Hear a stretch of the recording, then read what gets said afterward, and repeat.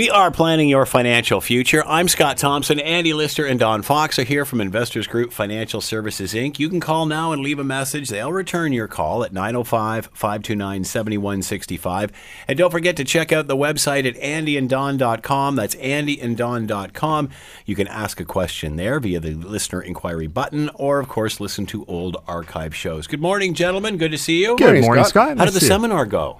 Hey. Always good to have our listeners show up, and you know it's always good to put a name to a face too, and lots of great questions. Do they mix up which one's Andy, which one's Don? I thought you were Don. I thought you were Andy. They seem to pick up the voice really I'm quick. the good-looking one. There you go. That's right. That's it. No, it was great. Thank you. Thanks for asking. And it's like I said, a lot of it is when you see people at the seminars, they've obviously listened to the show. There's the odd ones that haven't because they've gone through the advertisement route, but most of them listen to the show, and you can always tell because they got very good questions. Yeah, and probably a bit of history there. They know what you've talked about in the past and such. All right, talking about the counterintuitive charm of buying and holding. My goodness, that sounds complex. Yeah, well, this is actually an investment strategy. Okay, so as much as a lot of people think they have to make stuff happen by moving things around, if they simply just bought the market and did nothing, bought it and held it, so buying and holding, versus trying to come up with some kind of system. And I hear this, I don't know, Andy, about you, but I've heard it so many times over the years. There's always this new system that I'm going to follow, and it's going to make a lot of money. That's right. Trading, of course, like day traders, there are periods of time when you see day traders are all the rage because people are making money hand over fist when the markets are going up. So there's just one example of a strategy that somebody might think is a viable strategy. But for the most part, that doesn't happen with their pensions if they're lucky to have one. So why would they think that that's what they should do with their own? It's funny. It's really, we are not wired to invest money and be good investors. Or keep our hands off it. As humans, we are not wired. When things are going up too much, there's this feeling of greed quite often, and we want to get more. When things get scary, we want to flee. And you go back, investing's only been around for what? Say a few hundred, 400 or 500 years maybe. I'm not quite sure exactly, but humans been around a lot longer. And the effects of survival has nothing to do with how to be a good investor. Yeah. And they just don't mix. Yeah. And we are not wired, so headlines scare people. They want to take it away. And ownership, owning good companies that have literally driven the country to a fairly wealthy society as we have here in Canada, US, Europe, etc. It's based on ownership. Owning your own house is always a good investment too. People talk about that, yet it's kind of funny when you talk about the stock market. For a lot of people, it's scary. Well, then you say, well, it's Coca-Cola. Oh, that's a good company. Well, that's the stock market. Yeah. Okay. Yeah. So one index is called the S&P 500, and it's a very, it's 500 of the largest companies in the U.S. And it's a better way to look at it rather than the Canadian because it's a little bit more diversified. Canada is certainly more central to three sectors. Banks is about 1/3, oils and metals is the other third, and telecommunications and some tech and basically everything else falls in the other third. So we're very heavy in the energy sector and the bank sector, where the U.S. a lot more spread around. So it's a lot more diversified. Yeah. So using that, there's this one analysis this person said, and he says, why don't we look at three very common themes people look at, and one would be if inflation is greater than 4%, don't buy into the market. Okay, because you don't want to have all your profits inflated away, basically. So it says currently, right now, inflation is about, in the U.S., is about 1.9%. Canada's not too much different. So based on that condition, we're good. We'd be buying the market right now. Okay, so keep investing. But if inflation's above 4%, it's called the coast is clear. And this is kind of, and again, all these systems always change. Yeah. I know we know the old days in the 1980s where inflation was 13%. Right. And according to that, you wouldn't buy. Yeah, the numbers would be different. Yeah, now the numbers would be different. So at a certain point, it's not worth it. Exactly. And this is what and again, this is not what we're suggesting. This is called the coast is clear method of investing that this person came up with. Oh, okay. Okay, so there's three things that they had to say, okay, you met these criteria. And one was, where's inflation? Well, right now it's under 4%. We're all good. Step number 2, avoid recessions. So if unemployment has to be below 6%, or it at least has to be falling from the year before. So if unemployment was 8, but it was 9 last year, you could still go get into it. Okay, so that was the second criteria. Well, right now, unemployment rate is extremely low. It's about 4.5%, 5%. So it's not a problem there. Currently, you could buy into the market based on this coast is clear. However, it's kind of interesting. If you go back in time, and like November in 2010, the unemployment rate was 9.8%. And based on that, you looked at it the year before, and it was around 10% the year before. It hadn't changed for a year. Right. So October 2009, right to November 2010, you would not buy the stock market. Mm-hmm. Okay? And that was a fantastic time to buy the stock market because things were rebounding from that great 08-09 recession we had. But according to this coast is clear, it's still a little risky, so let's stay out of that. But currently, step 1, low inflation, we're good. Second, low unemployment, we're good. So right now, 2 out of 3 are in. Avoid overvalued markets. So what you have to do is you look at the trailing Standard & Poor's 500 PE multiples. Now, PE multiple is the price earnings multiple. It's basically showing how long it would take for you to get all your money back based on the earnings. So if you had $1,000 in the market, the earnings would pay it all back has to be within 17 years. Mm-hmm. Okay, and if the S&P, so right now, his suggestion, it would have to be 17 or less, which the average has been 15.5 since the stock market, and the median since 1950 has been 14.5. So if it actually got up to 17, it would be considered a little bit pricey. Yeah. Well, currently, the S&P is trading at 25.42. It's way above that 17. So based on that, yeah, you got the other 2 right, but you didn't get the third one right. So you would not invest in this. It's too expensive. Stay clear. Wait till the PE ratio drops down to under 17. Now, the cool thing is I looked back and I said, when was the last time it was below 17? And it was at 16.8 December 1st, 2012. So you would have had to have not been in the market for the last 5 years based on this standard, based on this S&P ratio. And at that time, the stock market the index was at 1644. Currently, it's at 2548. So you've missed about 60% return in those years. Yeah. Because that one there, everybody says it's too expensive. Mm-hmm. Well, it actually worked out to about 11% per year return. So you missed out on all these returns just because you looked at it being too expensive. Mm-hmm. And so they actually went back in time. Well, that's only the last 5 years. Let's go back a little further. So we went back to, say, 1980. The Coast is, and you put $100 in. The Coast is Clear portfolio, when you actually had it invested only if those 3 criteria was met, or if it wasn't met, you put it in cash and you just waited. Well, you would have, your $100 would have grown since 1980 to $700. Not too bad, 7-fold. But if you just left it in the market, went to sleep, and since 1980, so that's 27 years ago, you had, and this, by the way, was dated 2012. You'd have $1,200. 12 times the money versus 7 times the money. And interesting, it really hasn't, you'd be sitting in cash for the last 5 years. Mm-hmm. And it would have gone up another 60% since then because all these criteria weren't met. Now, again, that's only the last 37 years. Mm-hmm. Let's go back, say, 1948.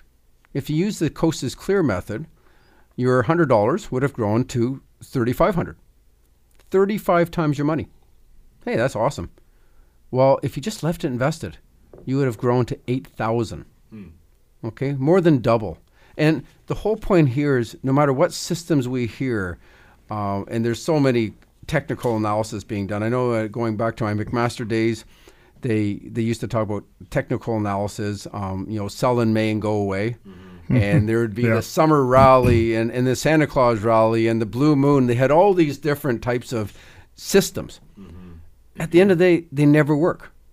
And this one here, the reason they came out with this, and it was kind of interesting, this is 2012. This is just after the Great Recession of 2008 and 9. So people were thinking, okay, can I really invest now? And that's why they call it the coast is clear. Yes, I can. Yeah. I don't want to go through this 08, 09 anymore because it was just too painful. And so digging this up, I thought, well, it's funny how we go through our own emotional cycles. So the idea of calling it the coast is clear, okay, good, I'm calm, I can put my money back in now. Well, based on these three criteria, I'm sure back in 2012, they would have thought, well, it's never going to get really past 17 times, likely. Unemployment was at quite high at the time. It was still coming down dramatically, but unemployment was above 6% at the time. So they were still fearful. And based on that fear, they wouldn't have invested. Yeah. And these three criteria made it look scientific. At the end of the day, these are simply ways to justify being fearful. And again, letting humans rationalize how not to invest. Do many of, and not just your clients, but clients in clients overall, period, do they interfere with it? Do they get antsy and pull out or go in? I mean, you'd think once you get a financial planner, the idea is you educate yourself and then you let them drive. Yeah, I think it. Is there that many of them that are going no, and fighting you for the wheel? Well, when things are soaring, it depends. There's no call saying, great job. It's our job. Yeah, it's our job to deal with that aspect of it, and we'll talk about that in a bit too. But when things are extremely negative, that will drive a lot of emotion, and then the calls will come during a period of decline in the market where people are seeing their net worth being eroded because of a dropping stock market, and now they feel it's time to do something or make a call anyway. So would half leave it and half be a little concerned? Yeah. Is that too big a number? No, I would say it's way too big, actually. Yeah. I think I find the ones that are dealing with... The majority would leave it, I exactly. would guess. Yeah. During the 08-09 crisis, I said to my assistant at the time, we'll probably lose 7 clients. Yeah. And that would be the ones that would just had enough, couldn't take it any longer. Unfortunately, those are usually right near the bottom. Yeah. And the banks were ruthless at the time, suggesting to people that, your portfolio is too risky. Yeah. You should move it to a GIC. Yeah. Well, it turned out to be, of course, the biggest mistake they could have made because they're selling low and then locking in that loss. And human nature is they want to rationalize this. It feels good to do it, but it's the wrong thing to do. I got to do something. You got to do something. And sitting there, buying and holding wasn't the option. So, for this really applies to particularly people who do not have a financial planner because now they're left to their own devices. Makes sense. Yeah. Where they're trying to look after their own money, and now they're thinking, "Wow, should I sell? Should I keep it? Should I just leave it?"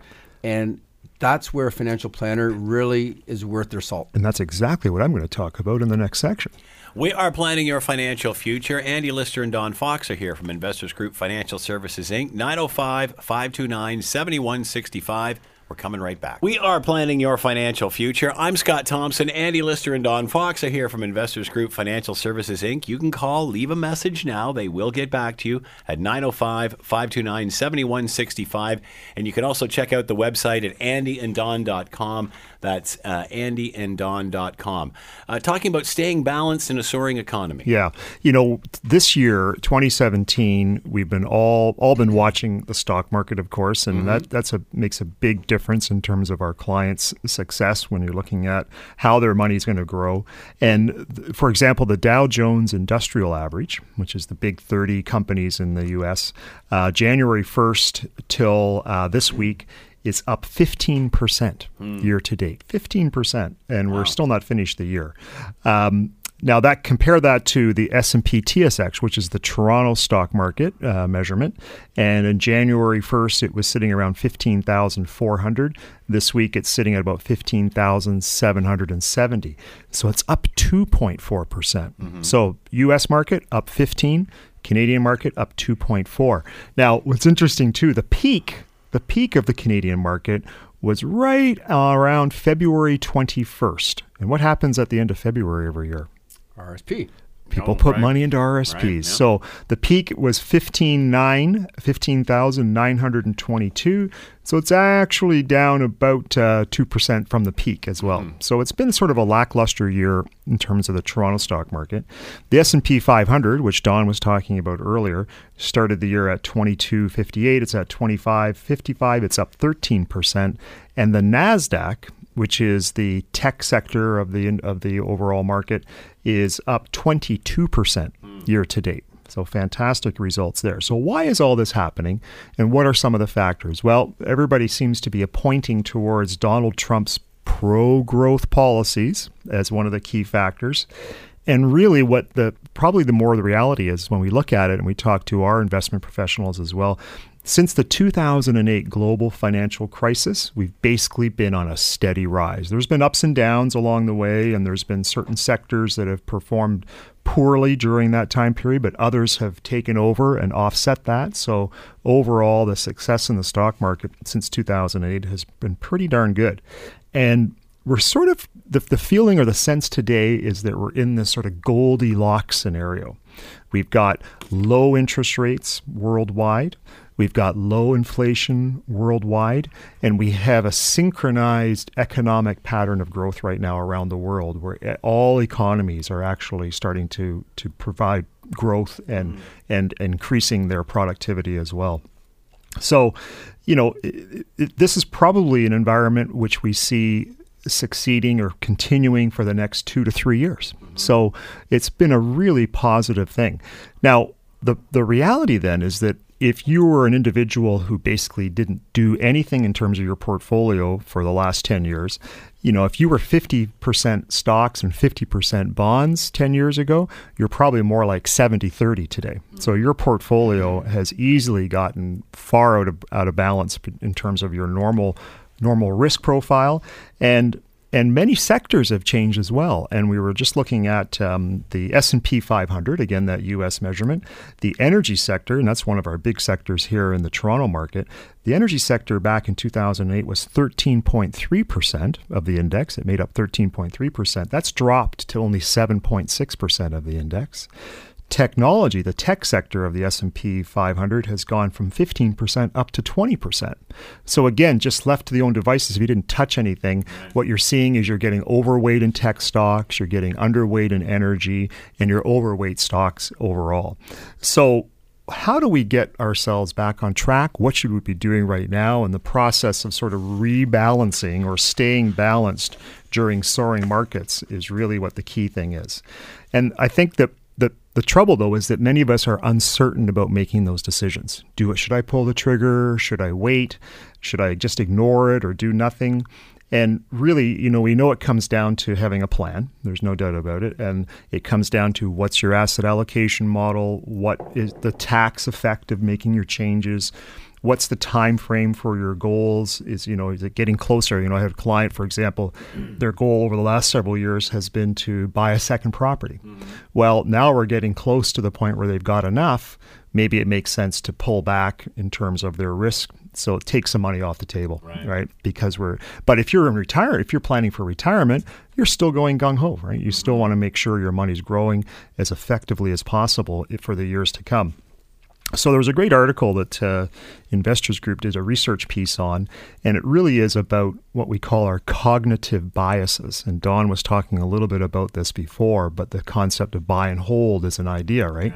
But we have, it's been researched that we, on average, and some of these are very specific or very minute in terms of the big scheme of things, but we probably have about 180 different biases that have been identified, and they're grouped into about 20 different general categories. So imagine on our daily basis when we're making decisions, we've got about 180 biases that are kind of impacting what we're going to do in terms of even our investment portfolio as well. So The concept I want to talk about then is what are the major 10 biases that we deal with, and what are some of the steps that we can help to create some more objectivity in your investment portfolio. So the first one is what we call anchoring. And anchoring is a bias where you're sort of captured or stuck by something that's most recently happened. Anchoring, you get anchored when you're buying cars. You get anchored when you're all sorts of products and services that we purchase. And there was a study done where a professor asked his students, a group of people, to write down the last two numbers of their cell phone. Write down the last two numbers of your cell phone. The second question was, how many African countries are in the United Nations? Write down your last two numbers of your cell phone. Now guess how many countries are in the United Nations from Africa. And in all cases, anybody whose last two numbers were high numbers, like 96 or 88 versus somebody who had 12, everybody who had a high number always selected more African countries. Anybody who had low number selected less African countries in the United Nations. So they were anchored by that number, just having written it down in their brain. It was as simple as that. The same thing was done here in Canada when we asked them last two numbers of your social insurance number. Last two numbers of your social insurance number. Those with high numbers, then in a fictional auction game, were actually likely to bid twice as much. Twice as much as somebody with low numbers that they wrote down before the auction began. So again, anchoring is something that creates a bias in us when we begin to think about our investment decision. And what was even more fascinating with anchoring is that they then told the group exactly what the outcome was. So those with high numbers picked higher African countries, etc., more African countries. They did the test again, the exact same results, even though they knew. Number two is... Which kind of shows, even if you know what you should be doing, you still can't. That's right. It's so ingrained. You can't protect yourself from that, even with the knowledge. It's not as simple as that. Confirmation and commitment bias. Confirmation and commitment bias. And that is a function of where we sort of have the idea that we get information and we will only focus on information that confirms what we already want to believe. Yeah. And this is particularly true over Thanksgiving when you have discussions about politics and everybody has ideas or concepts about their political position.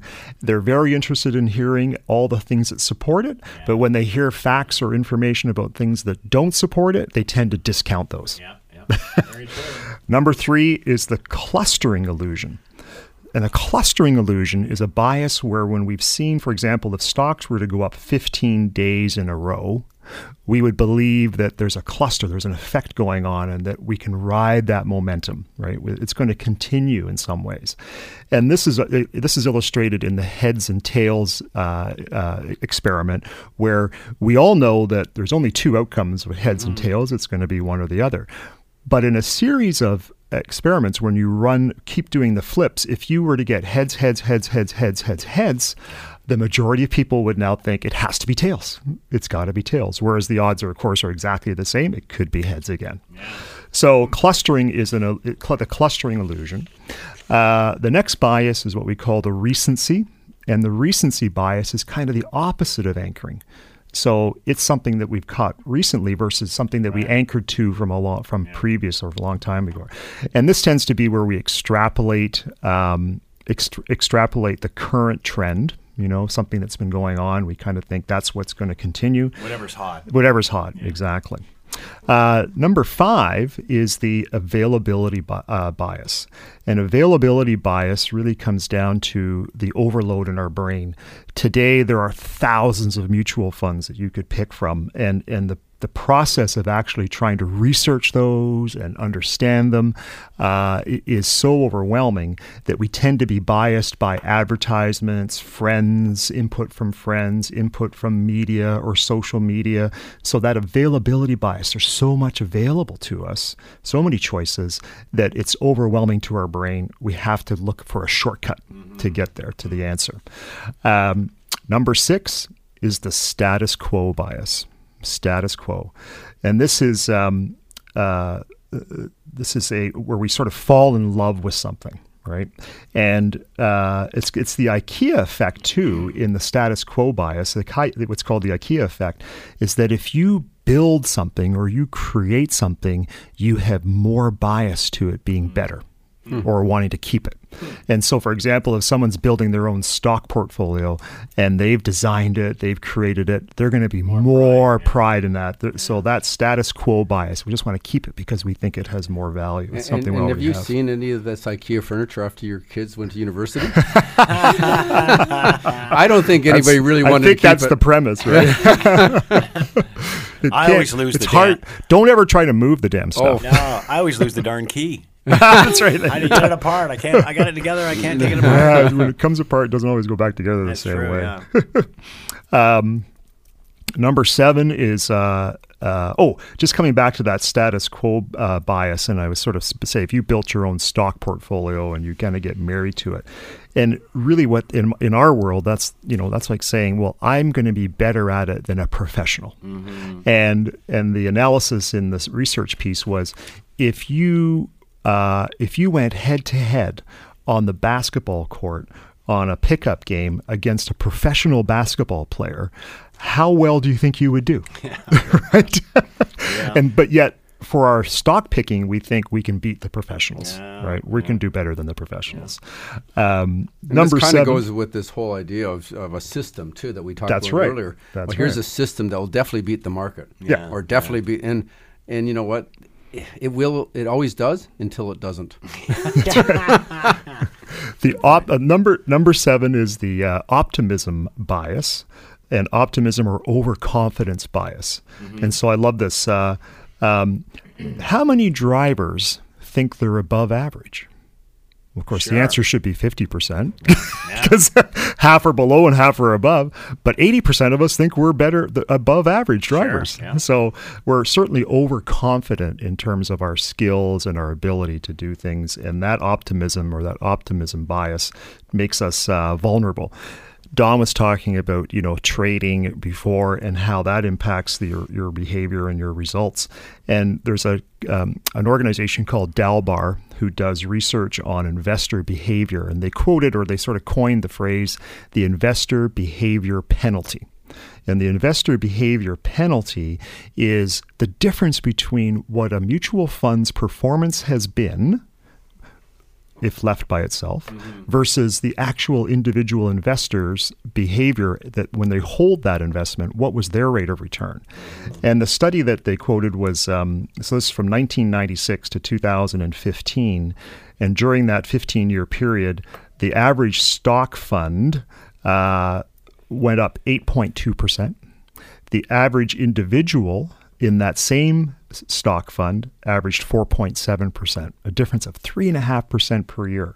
If you just extrapolate that over 15 years, if you had $100,000, if you just left it, you would have had $326,000. The trader who's moving money around and thinking they've got a better system, adding value, only ended up with $199,000, a difference of $127,000 over that time period. If you were so good at it, though, why would you just not be in the business? I mean, if you're a good doctor, you'll do that. If you have the interest in that, why would you not pursue it? But think about it. And literally, to be a professional in anything, the amount of time that you have to invest and the commitment to it day in and day out to stay good at it is absolutely critical. Number 8, the hindsight bias. Hindsight bias. So 2008, the financial crisis, who predicted that? Right? Who actually was able to predict that? But now, today, when we look back on it, we're able to say, oh, well, it seems so obvious. There were so many signs. We see those signs. It was this sign and that sign. We should have known it. And so we think that things are predictable. We tend to think that things are predictable.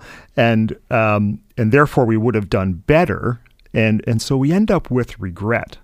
And the regret is that, how did we miss it? Why didn't we know? How come we didn't get it? And so what happens is that too tough. People give up. People give up. And a classic example of that is where a client will say, well, I was in the stock market once and I lost money. I should have known better. I should have gotten out. I'm never going in it again. And even now you're saying this is the most hated bull market in history. So much money sitting on the sidelines, sitting in bank accounts, certificates, and they're missing one of the best runs we've had in 5 years, like in the last 5 years of, practically doubling your money in the last 5 or 6 years. And that's why it's most hated. Everybody's looking at it saying, I wish I was in it. but I'm not. Yeah. I got 2 more biases to go, and the next one is called the outcome bias. And the outcome bias is when we have a success, we think, boy, we made some good decisions. And we're not very good at analyzing it. For example, you go to Vegas and you come back and you won $1,000. But does that still mean that gambling was a good decision? Right? Everybody talk to wins money at Vegas. The outcome bias is when it works, we think it's the best decision, but not necessarily true. And if it doesn't work, they don't tell you. That's right. The final one on the biases is what we call our blind spot biases. And I don't think this is true, but apparently we can see biases in others very easily, but not so well in ourselves. Interesting. We're able to pick out the biases in somebody else, but we cannot see them in ourselves. We are planning your I think financial that's, future. I'm true Scott in a lot of Thompson, things in Andy life. Lister, and Don Fox. We are planning your financial Financial future. Services, Andy, check check out out the website, Andy and Don, all one word, 905-529-7165. You can listen to old shows there as well. You can ask questions via the listener inquiry button. And of course, you can call, leave a message at 905-529-7165. We're talking about your biases and how do we fix them? Yeah, this is, we've learned all the things that prevent us from being successful. So what are some of the things that we have to pull back and to help us be a little more successful at this? Number 1, education. Reading books, you can be careful. You don't want to have too much information, but reading books and being informed is certainly going to help us. The more educated we are, that's number 1. Number 2, don't chase trends. Okay. Number 3, seek out alternative scenarios. So what would something look like if it didn't go well? And some people, like right now, we're seeing a lot of people on the real estate market thinking, I'm going to buy a property and rent it, or I'm going to buy it and flip it. What would happen if it didn't? What would happen if the opposite happened? Painting that scenario. Number 4, keep an investment log. So if you have some investment ideas and you write them down, see what were hits and what were misses. That's so you a can good get a idea. kind of trend to see how you're doing. Number 5, don't react to noise. And noise in the media is designed to excite people and incite people. It's not really there about educating. It's all about ratings, etc. So the noise day to day, many advisors and professionals say don't even read the financial papers, don't listen to financial news shows like ours. So much for that whole education aspect. I know. Well, we never try to predict the market. That's true. No. Number 6, trade less. All right. Every buy and sell that happens in the stock market, it's impossible for both of you to be right. Yeah. Because Right. when you're selling something, you're thinking it's going to go down. If you're buying something, you're thinking it's going to go up. Yeah. So think about trading. It's a cost to trading, but you should trade less. Number 7, use trading rules. Now, Don was talking about these kind of ideas or trends or strategies. It's not more about that. It's about setting some guidelines. When should I sell? When should I buy? What about profitability of a company? And as those targets are hit, take the emotions out of it. Don't brag about your great stock or fund pick. Now, Sounds like jinxing it. this is what we call the endowment effect. And the endowment effect is when you own something like that. And again, it's like the IKEA thing. If you talk about it and you've shared the success, you're going to be really in favor of holding on to that no matter what. Because you're selling it. Because you've told everybody about it. And finally, You've endorsed it, I guess. yeah, by doing exactly. that. Yeah. Exactly. Finally, use your advisor. Use your advisor. It's a second set of eyes. It's a professional who's in the industry and is going to be able to give you, I think, really good advice in terms of how you should be investing and what are some of the things that are priorities in your financial life. So that's a quick issue on our biases and how do we become a little more successful in the stock market. And today, I think really we're coming back to how should you be rebalancing your portfolio, and I think that's a discussion everyone should be having with their advisor. Absolutely. And, a little education is great. It gives you these questions to ask to your advisor. So you become a little more educated, and it's, absolutely you have to trust the person you're working with. Yeah. And those very similar kind of relationship as a doctor. You have to make sure that you feel comfortable, that they're giving you good advice, that their self-interest is in line with yours. Okay, they're only thinking about them first. And that's extremely important. And that's where education, listening to shows like this or reading the Financial Times or whatever, sometimes simply enough just to say, okay, what's going on right now? I read this thing about taxing corporations. How does that affect me? Yeah. Now, the latest one, which I found was kind of funny, and I think maybe Scott, you may find this a little bit amusing, was taxing employee benefits. Oh, we didn't talk about this at all this week. Employee discounts. Starbucks gets a free coffee. When you work there, you get a free coffee. Yeah. It's not free anymore. No. Apparently, this originated from the Canada Revenue Agency, not the government.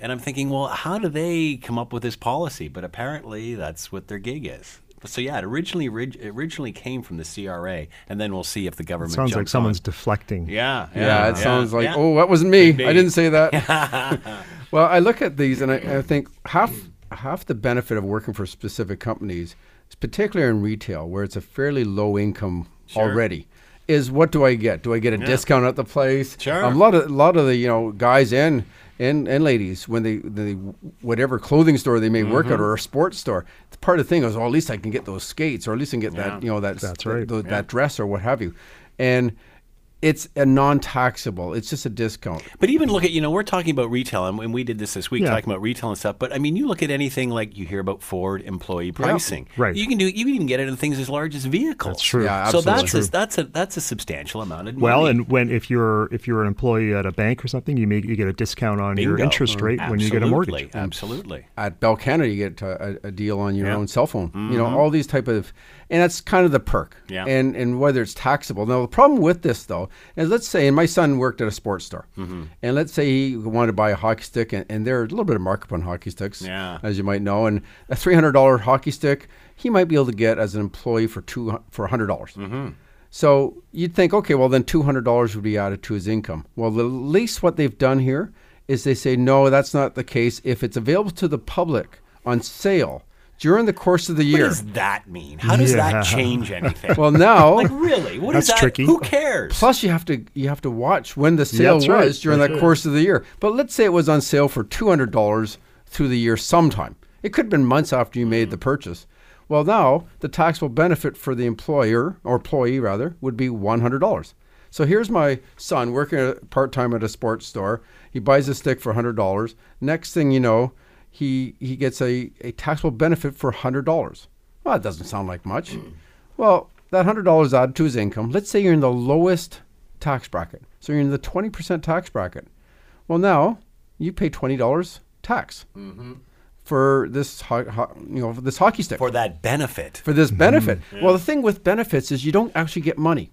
So they're not giving you the money and you take some of that money off, so you're left with money. You got a thing. So now you got to make money to pay for the taxable benefit. Yeah. So in this case, at today's minimum wage is $11 and change. I know it's going up, but he would have to work almost 2 hours extra as a student or as a full-time. It doesn't matter what status you're in, to pay the tax on this stick. Yeah. And think of the paperwork for the companies that have to administer all of this. Well, that's the other part. Will they even then have employee benefits? They'll cancel the program. Because that is too much work. Yeah. And so, again, when you start to look at trying to find some place to get more tax revenue, I think this isn't a good one. Sunny ways. We are planning your financial future. Andy Lister and Don Fox are here from Investors Group Financial Services, Inc. We're coming right back. We are planning your financial future. I'm Scott Thompson. Andy Lister and Don Fox are with us from Investors Group Financial Services, Inc. You can call now, leave a message. They will return your call at 905-529-7165. And don't forget to check out the website, andyanddon.com. That's andyanddon.com. All right, the cost of a good retirement. How much is this going to set us back here? Yes, it's always interesting. Everybody seems to overestimate the rate of return they're going to get. Okay. And they always underestimate how long they're going to live. Yeah. And it's a real double whammy. They're going to think, oh, I'll never make 80.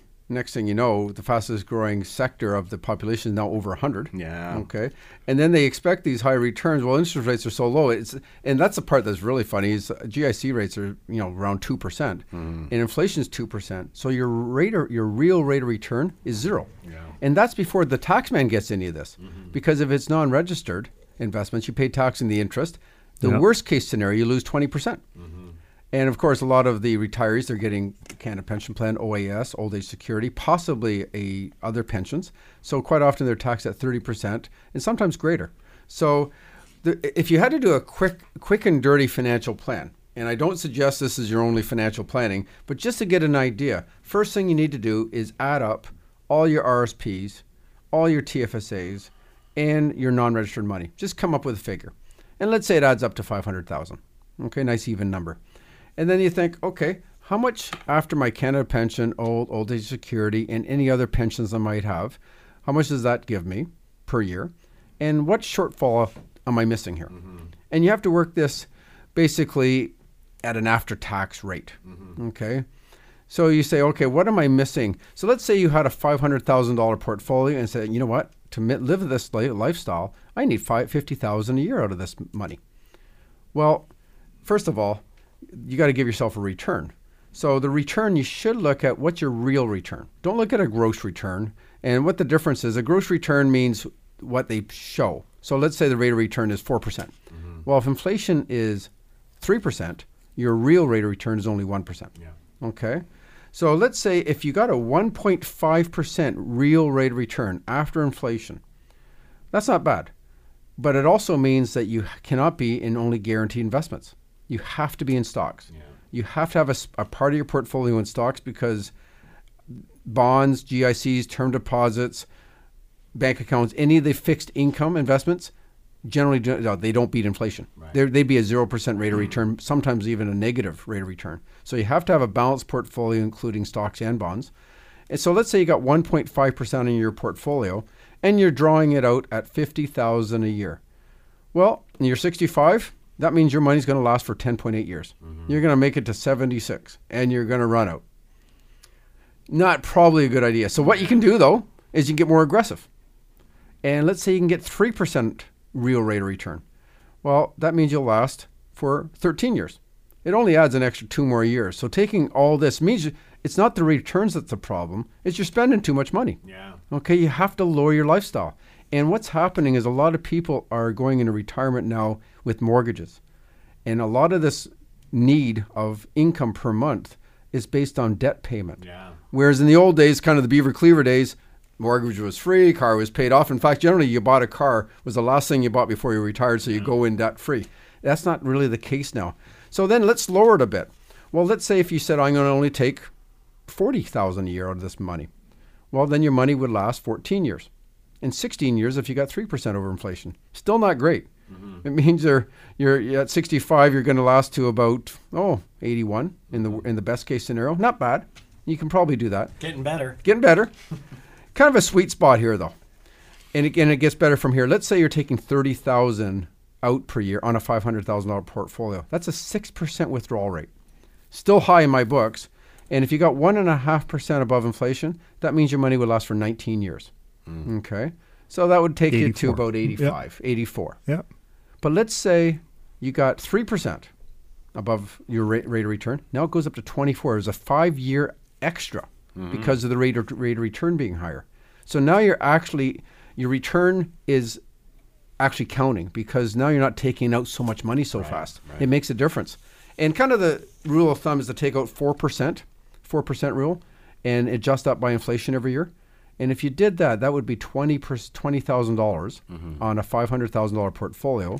That means your money would last you for 31 years. Well, 31 years, okay, that puts you right up there in the 95. And funny enough, you sound, I'll never live to 95. Stats are that if you're a married couple, one of the two of you, I think it's in 1 out of 4 chances. So 25% of the chance, one of you will live into their 90s. Do you think that information will spawn divorce? I'm sorry, that's not financial, is it? So we have to convince people, how do you not spend $50,000 a year? How do you only spend $20,000 a year? And can you maintain your standard of living? And is that going to be, are you going to have enough fun? Wow. All right. Yeah, it's a fun factor still. The dial. Somebody's going to say, I'd rather run out of money at 75 and have a lot of fun. Well, wait till you're 75, then you're not going to. That's Nobody a great idea. Nobody can ever think of themselves at 75. No. When they're 65. And just like we're, say, currently 54, okay, to see us at 64, it's hard to think that way. Even though Andy and I see these people every day, we're still 54. Yeah. So, and really, then only your clients are getting older. We're frozen in time. My mirror says differently, and that's why we're on radio. But it is interesting. The lower the withdrawal rate, the more return makes a bigger difference. The high return, the high withdrawal rate, return really doesn't matter because you're hitting principal so heavy that you can make a really good return and you'll still run out of money. We have been planning your financial future. Andy Lister and Don Fox are here from Investors Group Financial Services, Inc. You can call them now and leave a message at 905-529-7165. And don't forget the website, andyanddon.com. That's andyanddon, all one word.com. You can listen to old shows there and even ask a question via the listener inquiry button. Thank you, gentlemen. We'll see you Thanks, next guys. week. See you next week.